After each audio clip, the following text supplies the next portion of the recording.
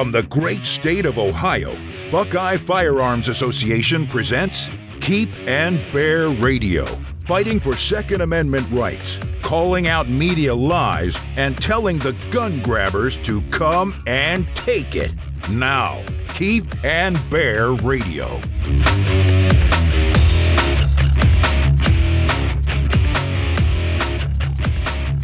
Mexico is suing U.S. gunmakers, accusing them of working with drug cartels.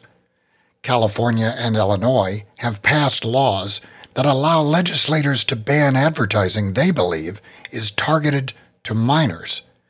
And California Governor Newsom has proposed a 28th Amendment to the U.S. Constitution to basically wipe out the Second Amendment. That's what we're going to talk about on this episode of Keep and Bear Radio. I'm Dean Reek, Executive Director of Buckeye Firearms Association, and I'm joined by Mark Olivia, Director of Public Affairs for the National Shooting Sports Foundation. Hi, Mark. Welcome to the podcast. Hey, it's great to be back. I appreciate you taking the time for letting me chime in a little bit. Well, Mark, it's been a while since you were here. What have you been up to? Well, it's been a busy spring and summer. I had a chance, I think you and I were just talking about it a moment ago before we got started, had a chance to go down with some other veterans to South Florida. I did a little alligator hunting down there. So I reeled in a 7-foot 6-inch alligator. We did it by snag and dispatch. So we snagged it with a giant treble hook, pulled it in, and then dispatched it with a firearm. And I've got the meat in the freezer, and I'm waiting for the head to come back from the taxidermist. So I did that. And other than that, over the summer, trying to get ready for I'm anticipating the fall. So just last week, went back out to the range and zeroed a couple rifles to make sure I'm ready for whitetail season when we start here in a few weeks. Well, I was looking at your Facebook page and I saw somebody kissing an alligator. Was that you? Yeah, that happens. When you got to get out there and you're gonna hunt a lizard. It's part of the tradition of the guys I went out with. So it was not something I anticipated doing, and my wife was sure to ask me to make sure I washed my face thoroughly by the time I came home. Does anybody get their face bitten off doing that, or is that dangerous, or what? Well, it's interesting. After the animal is dead, because of the way the alligator's brain is they'll still have a nervous reaction to muscle movement. So when you're taking the pictures, they were warning us: don't get your hands hooked up in the jaw to try and open the mouth because they can still snap shut. So even after we killed the animal, it was still, you have to be a little careful about where you're putting your hands around it when you're dragging it in for the next couple hours. So it's relatively safe and a lot of fun to do, but certainly relatively you have to safe. have your mind about you when you're handling that animal. So the advice of this podcast is kissing alligators is relatively safe. Relatively safe, and recommended to do it after you dispatch them. Don't do it before. Oh, okay. Well, that's an important distinction. And I want everyone to be aware of that. Yeah. So, Mark, before we get started, I just wanted to talk about the National Shooting Sports Foundation. I know that you've always been strong advocates of Second Amendment rights, but it does sort of seem like in recent years you've been a little more active in terms of legislation and regulation and politics. Is that accurate? Well, I think it's, I think when you look at the mission of what NSSF is, we, promote, protect, and preserve the shooting sports and the firearm industry, but it's we're not a Second Amendment organization per se. We're not like the NRA, where the Second Amendment is their mission to make sure that people are able to exercise their Second Amendment rights. But we remind people all the time, your Second Amendment doesn't exist if you don't have the ability to approach the gun counter and lawfully, legally purchase a firearm in your home state. So when there are restrictions that get in the way of that, then certainly there are things that we want to pipe in on. So to say that we've been more active, I think is probably fair. We have been fairly active over the past few years. We've drawn a lot of criticism from those on the other side of the aisle on this issue. One of the most recent labels was we're called insidious. By the Trace. I saw that article. We talked about that on the podcast. The Guardian called us insidious after talking with the Trace, and that's something that we're proud to wear as a badge of honor, because if everything that we're doing to protect the industry is perfectly legal. This is what we should be doing as a trade association. We should be standing up for those manufacturers, both for firearms and ammunition. We should be making sure that you have the ability to get to a range, to be able to go hunt with your kids, to be able to go to a sporting clays range and enjoy the Second Amendment rights, and be able to protect your family with the firearms that you have a constitutional right to keep and bear. So if that's what they're going to call us, then we're proud to wear that label. Well, I mean, we saw a similar evolution of the NRA because they started out basically as a training organization. But sometime in the 70s, they were forced to get into politics because politicians started attacking gun rights. Yeah, it's again, it's a trade association. I think if you look over our history since 1961, that certainly we've been more active than when we started out. I think the nature of what trade associations do are a lot different than they were back in the 60s. But it's also, it's the nature of our business too. I remind people all the time that, we're a trade association like any other.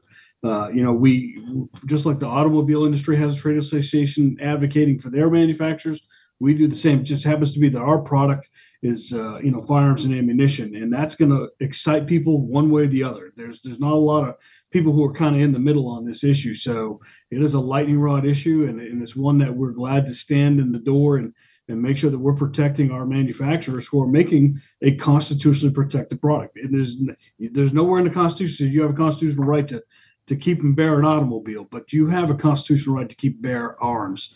And we're going to make sure that we're representing our manufacturers who are making that an ability for you to exercise every day. Well, I'm glad that the National Shooting Sports Foundation is stepping up. I think you're doing a great job. And certainly with all the attacks that we have out there, we need everybody on board that we can get. And one of the first things I wanted to talk about, speaking of lightning rod issues, a lawsuit launched by Mexico against U.S. gun manufacturers. Now, it's this ongoing $10 billion lawsuit, and it was dismissed by the U.S. District Court for the District of Massachusetts, and it's now on appeal. But basically, Mexico was accusing manufacturers of facilitating the illegal trafficking of weapons by drug cartels, of all things. Yeah. And they were suing Beretta, Barrett, Century Arms, Glock, Colt, Smith & Wesson, Ruger, and, essentially accusing them of being in league with drug cartels. Yeah. Now, it was dismissed. The district judge wrote that, cartel violence is real, but gun makers are not to blame. And then Mexico launched another lawsuit against some Arizona firearm retailers for essentially the same thing. Mark, what's going on with all these Mexican lawsuits against manufacturers? Yeah, I think let's start out by saying that, we certainly, feel for the Mexican people who are suffering under this, unspeakable violence that's happening south of the border. Nobody's citizens should have to bear that kind of, reign of terror, essentially, that's happening by these drug cartels. But it is exactly true what the judge said at the district court level is that, this is not the fault of the manufacturers of the firearms. Every firearm that is made in America and sold in America is sold with a background check.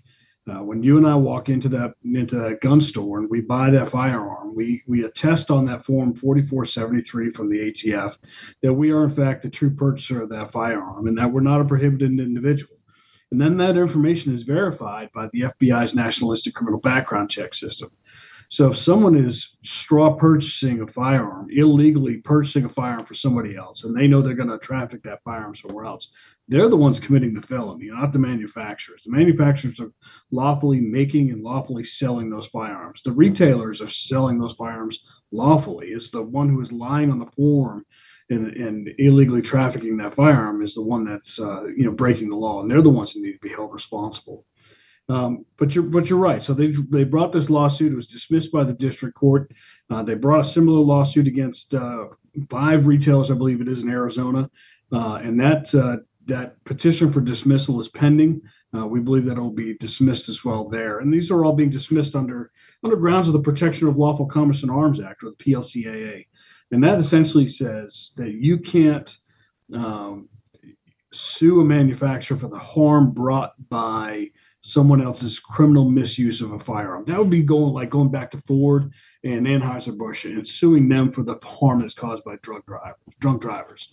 So it would kind of be like us going to Mexico and saying, well, we're going to sue you because all this illegal criminal drug activity that's happening in America, right? If Mexican government isn't the one responsible for it, then they shouldn't have to be the ones to pay for it. But we think that there is ties to corruption. We've certainly seen this when we have Mexican generals, Mexican officials that are now sitting in U.S. prisons because they've been tied to these cartels. And I think it's important to understand too is that there's only one gun store in the entire country of Mexico, and that's in the heart of Mexico City and in the heart of a Mexican army base.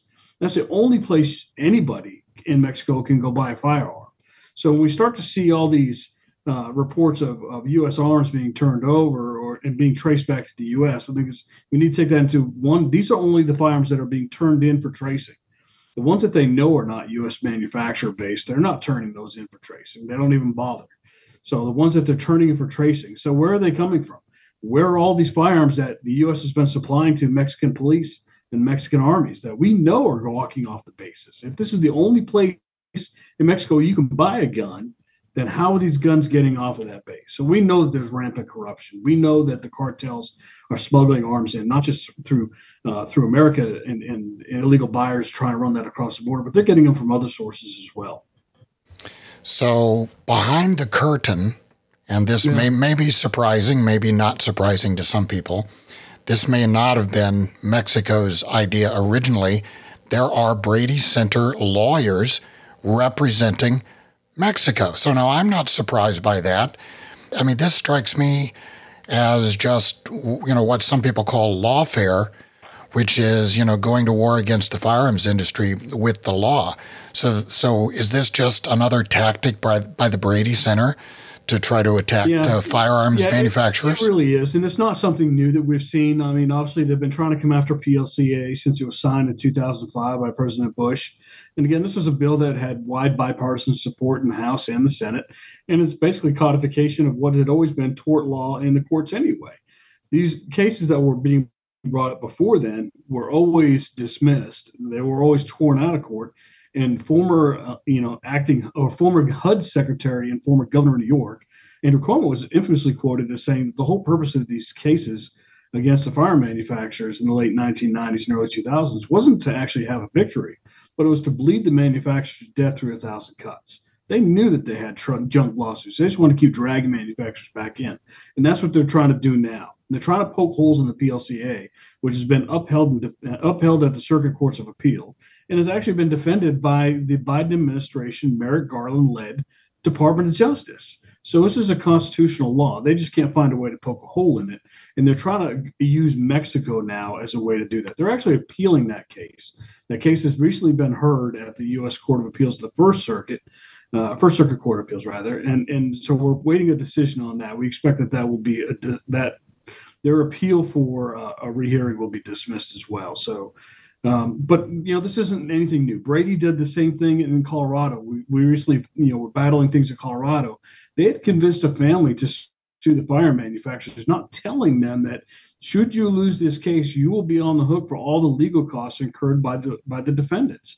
And when the plaintiff family, the victims of someone who had, who had seen their child die from a heinous murder in a movie theater, they lost that case, and then they found themselves $300,000 in debt, and their house can be foreclosed on because they couldn't cover the legal costs.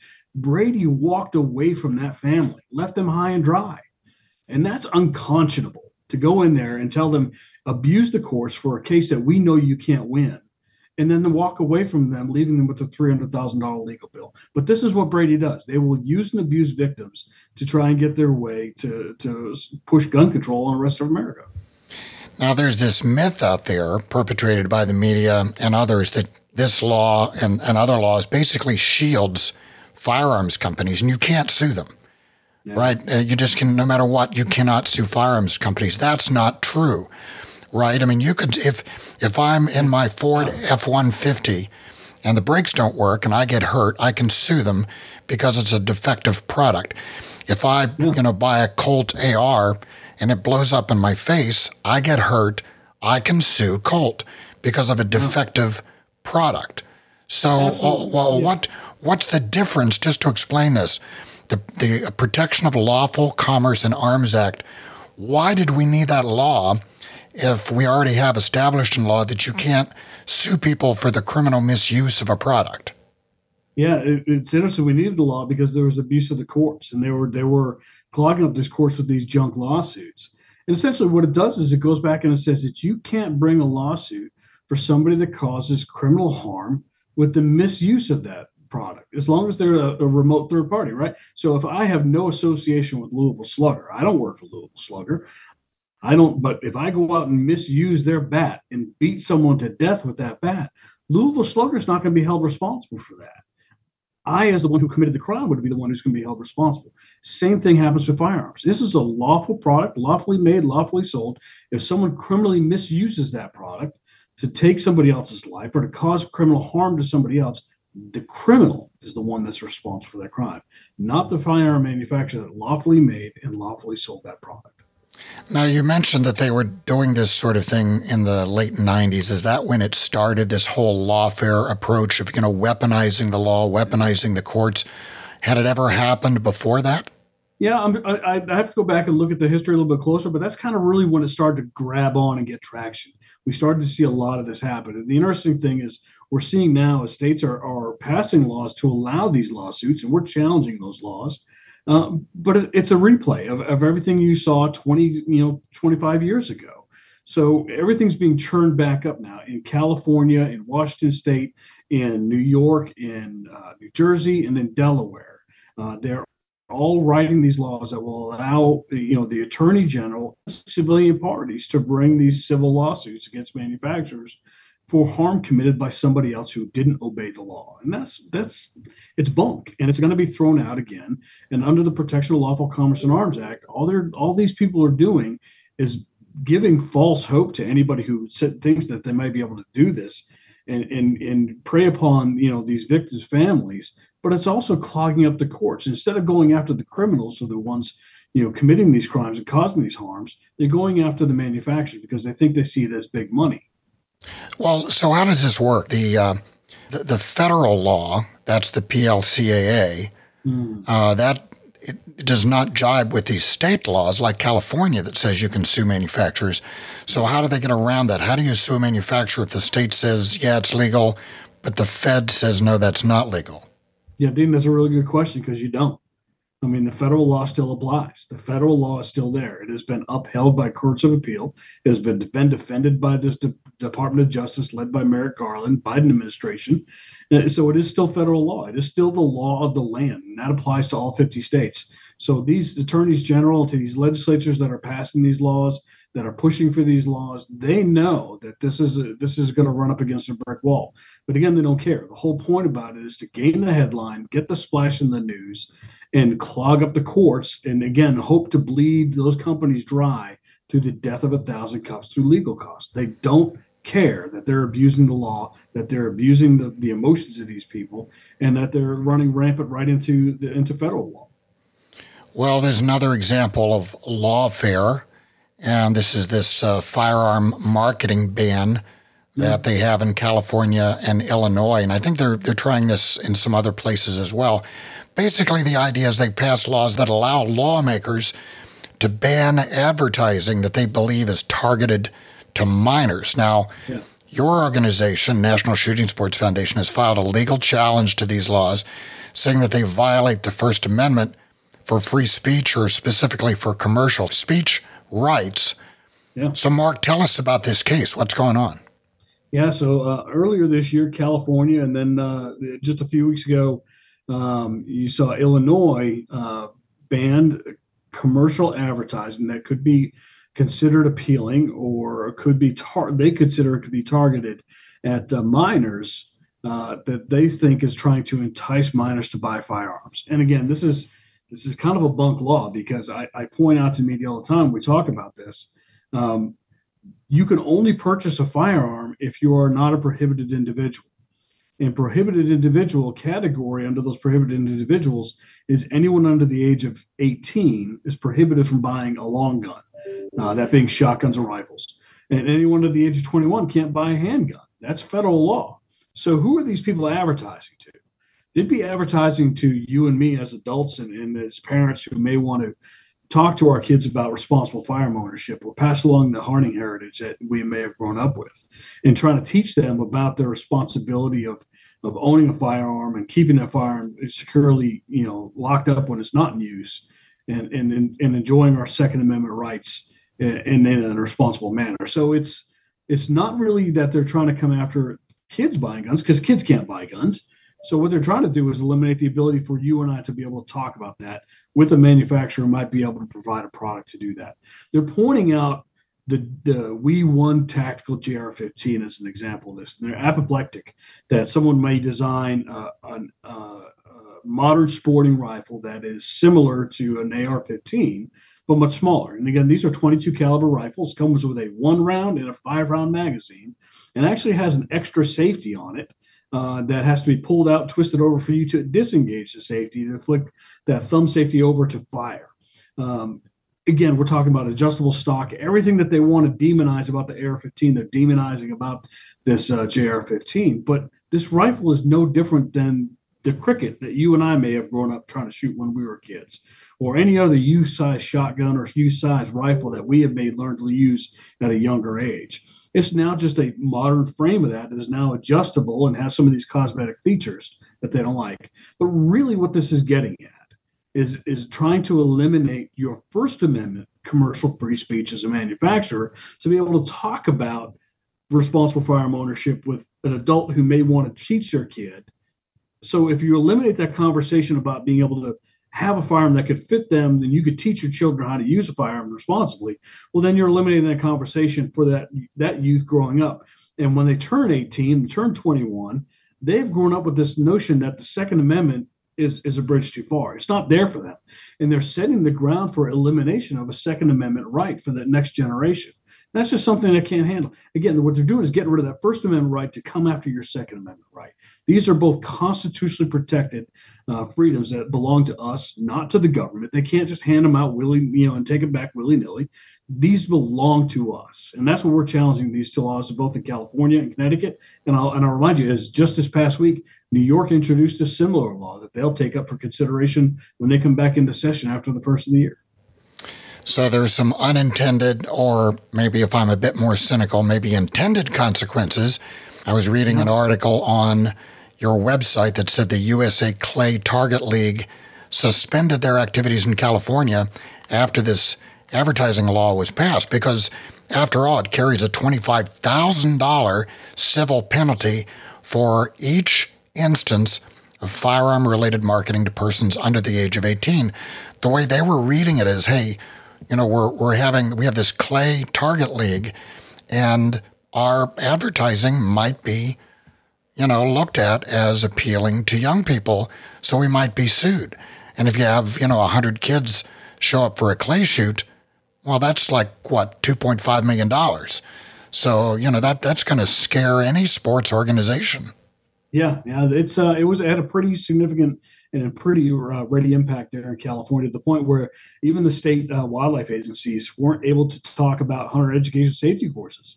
So they had to go back and actually write a patch to that law to allow to talk to kids about hunter education, so they could come in and be certified to get their hunting license. So they had to change that. They wrote junk law, and they knew it. They knew it at the time. They don't care. And again, I think what we're seeing here is the reaction to, especially Bruin.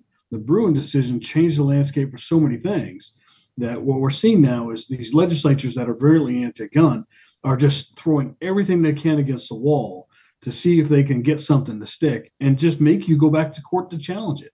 They're running on a campaign against the Supreme Court, which is pretty scary if you sit back and look at this as an active citizen who's taking part in your government. When you start to see one side of the government kind of open warfare against another, and it's pretty scary. This is overreach, where there should be balance between the three branches, right? Between the executive, between the legislative, and between the judicial systems. Now we're starting to see that there's a significant overreach by the legislatures and the executive, trying to tell the court that you should do what I want you to do, not what the law says.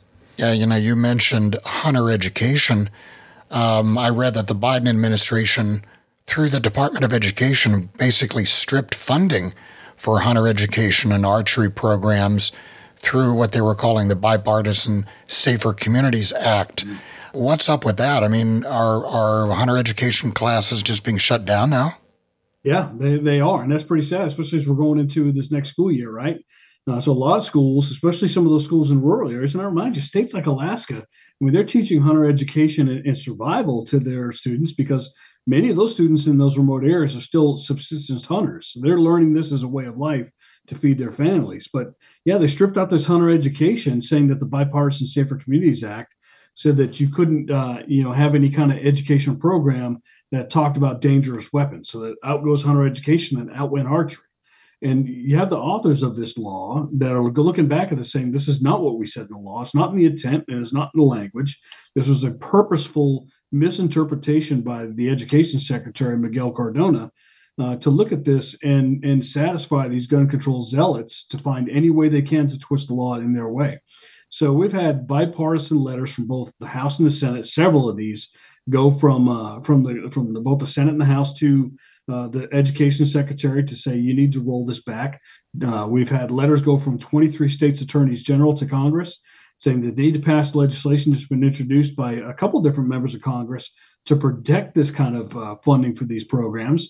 You've actually had governors writing in on this as well. And today you had the AWCP letter, the Association of Wildlife Conservation Partners, which are they're about 50 different consortiums. Groups like NSSF were part of it. We helped lead this letter. Groups like the Teddy Roosevelt Conservation, TRCP, so all these other conservation-minded groups saying, hey, this is really going to hurt the way we teach these programs and the way we reach out to them. These are actually safety programs. And if the administration was invested in safety for kids with firearms, they would want to teach these programs that teach kids how to properly handle, how to properly store, and to stay away from firearms that don't belong to them to make sure that they're not going to hurt themselves or others. Yeah, well, I'm not sure that the administration really cares much about safety. I mean, none of these policies or none of the legislation or the interpretation of regulations, none of this is really designed to curb criminal misuse of firearms, right? It's not about crime. Yeah, this is nothing that they put forth in any of these policies that talk about going after the criminal. I've yet to see anything that comes from this administration saying we're going to start to crack down on criminals. In fact, if anything, they're going after policies that are going to make it even easier for that criminal to walk in the front door of the jail and walk right out the back door within the same day. But they want to come after and make your ability to exercise your Second Amendment rights as difficult as possible and erase that right from the next generation. We're seeing that they are purposely twisting the Bipartisan Safer Communities Act, and we've heard rumor that they're going to continue to do so. That they're eyeballing, ways that they can go after you as a personal firearm owner. If you own a firearm that you've had for 10 or 15 years, and you sell that to somebody else, they're going to say, well, now you might, if you make a profit on that gun, you've had it for 10 years, and now it's risen in value $200-$300. And well, now you're in a business and you have to run a background check. So they're trying to find a way to tweak in a universal background check and make everything go through. And that make it more difficult for you to be able to sell a firearm personally. And again, this is a twisting of the language and the intent of the law as it was written. So we're waiting to see what happens with that. But yeah, we're seeing a complete antipathy for the respect for the law, for the way it's working, and for trying to work with any members of Congress to find common ground solutions. So the third topic, Mark, that I'd like to talk about is out of California, of course, and this is the 28th Amendment.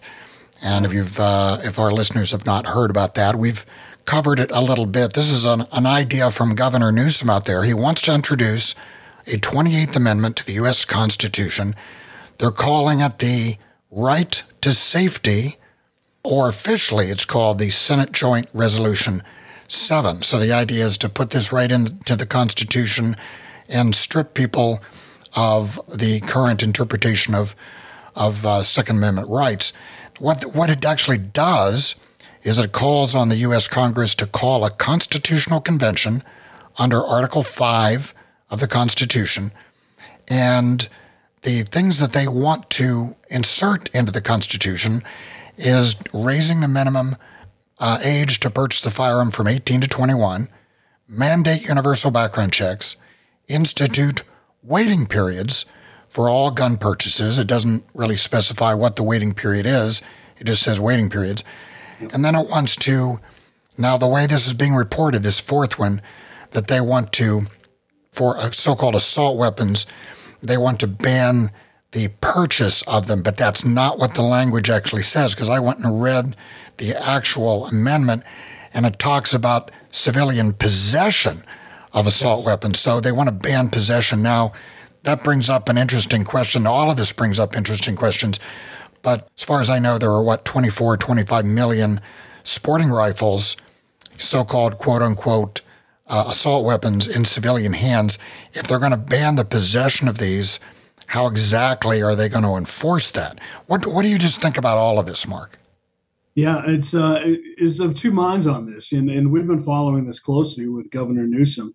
The first is that we should take them seriously, and I think anybody who's talking about trying to amend the Constitution, you have to take that seriously because it's a very serious proposal, as far-fetched as it may seem. And thank goodness our founding fathers had the foresight to make it such a high hurdle to be able to amend the Constitution. Of course, you have to get not just the convention of the states together. You have to get all the states to agree. You have to get 3/4 of the states to agree. You have to get the Congress to agree. It's a really high bar to get all these people on the same page to make a change to the Constitution. And it's going to be a really hard sell for that to happen. And that's a good thing. It should be hard to change our Constitution because these rights are so important to us. The interesting thing is Governor Newsom is saying that this proposed 28th Amendment respects the Second Amendment. And I can't find how that happens when it relegates your Second Amendment right to a government privilege that they can grant or take away from you. If they're telling you at the age of 18 that you can vote, you can worship the God of your choice or your deity of your choice at whatever church you want, you can speak out against your government, you have, your Fourth Amendment rights all belong to you, but your Second Amendment rights, you can't exercise those now till you're 21. So that automatically negates protecting and respecting the Second Amendment. By telling you that you can only own certain firearms. Again, the right to keep and bear arms. Arms was not defined as a flintlock musket in the 1791 when they ratified the Bill of Rights. It is not something that the founders believed was going to stay static, and that arms would develop over time, just as we've seen freedom of the press has developed over time as the printing press became what we use today in modern technology to communicate. So it's ludicrous to think that anything that he's proposing would respect Second Amendment rights. And you're absolutely right. I took a look at the same language. I saw the same thing you did. He said, no, we're just going to, cut off the purchase of AR-15s and keep that from happening anymore. But yes, you're right. When it talks about the language of that, when you start to look at it, it says no civilian possession. So that would mean they would have to come to my doorstep, knock on my door, and say, we need your AR-style firearms. And that is a recipe for disaster. Over 24.5 million of these firearms are in circulation today. And that figure is conservatively low because we use figures that come back through the ATF, reported from the manufacturers to the ATF, and they get churned back out. And we know that those numbers are always about 18 months old by the time we get them. And we're expecting new numbers here shortly, but we expect it's going to be well north of 25, 26 million of these firearms in private possession and circulation today. So if they're going to think they're going to round those up from people who have been respecting their Second Amendment rights, it's really kind of scary that they think that could happen, and that would happen, so easily. We hear these arguments all the time. Well, you can't possibly go up against a government that has F-16s. Well, that proposes the question that, one, they think that the government would be willing to go to war with its own citizens. Two, they also propose that people in the military would go to war against the citizens that have sworn an oath to defend their Constitution and protect their rights. I served 25 years in the Marine Corps. I don't think I'd be calling it a lawful order for somebody in the military or for my president to tell me to take up arms against the people that I'm protecting. That's not a lawful order. So I think we have some serious concerns about this that we have to take seriously. On the opposite end of this, everyone's saying, well, maybe we shouldn't be worried so much about it because, well, Gavin Newsom, it appears he's just trying to position himself to be the next president of the United States, whether that be in 2024 or 2028. Now we look back about a year ago, a little over a year ago, when the president was out of the country, Gavin Newsom very quietly just happened to pop into the White House and let himself around the Oval Office and maybe measure the drapes while he was there. See what might look good when he might have a chance to put his feet up on the Resolute desk. And it's we're seeing the same thing. A lot of people saying that this isn't anything seriously. This is trying to grab a headline, and they're trying to put it out there so that he gets the name recognition and gets all the people who are anti-gun to kind of line up with him and say, this is the guy who's going to give us our answers. Are you aware of any other states that have called for this? Because I guess the way this works, and this is a little confusing. I'm not an expert on this on any way, but if you're going to have a constitutional convention, you have to have a 2/3 vote of both the House and the Senate, or I think 2/3 of the states have to request it. And if they request it, then you have to have the convention. So have any other states called for this? Yeah, I think there are a couple outstanding calls for convention that you've seen kind of hanging out there, lingering. Some people who want to, change the Constitution have been talking about it. But I think it's one of those things where even those states who may agree with what Governor Newsom's trying to do are saying, maybe this isn't a good idea, because if you do get a convention of the states, the answer you get back may not be the one that you like. So if they open up a convention of the states, everything is open now. Now that you have the states convening again to possibly rewrite the Constitution, and that means anything in the Constitution is open for amendment, right? So if they could go in and completely rewrite everything, and we could see some things that are happening in there that they don't want. So I think the likelihood of this happening is pretty low. But I think, and I haven't seen any other states that say, hey, we think it's a really good idea. But what Governor Newsom is starting, he's starting the mechanisms to get this thing moving forward. We've seen that the California Assembly, General Assembly is moving behind this. And if they pass it through and he signs that resolution is going to go to Congress, and they will have to consider it. They'll take a look at it. Doesn't mean they're going to act on it, but it will be considered. And these are what set in motion these kinds of things. And again, they may not get the answer they want. If you get a constitution, you get a convention of the states trying to consider amending the Constitution, when you get people from Texas and Montana and Wyoming and some of these other very conservative states that say, California, you're gooning this up left, right, in the 6 ways from Sunday. We don't want you doing to the rest of the country what you've been doing to your own state. I think pretty much anybody would be scared to have a convention like that. Whichever side of any issue you're on. Because how could you predict the outcome? Why would you want to do it that way? You propose something like this, and then, as you say, it could completely go against you. I mean, this could really go south.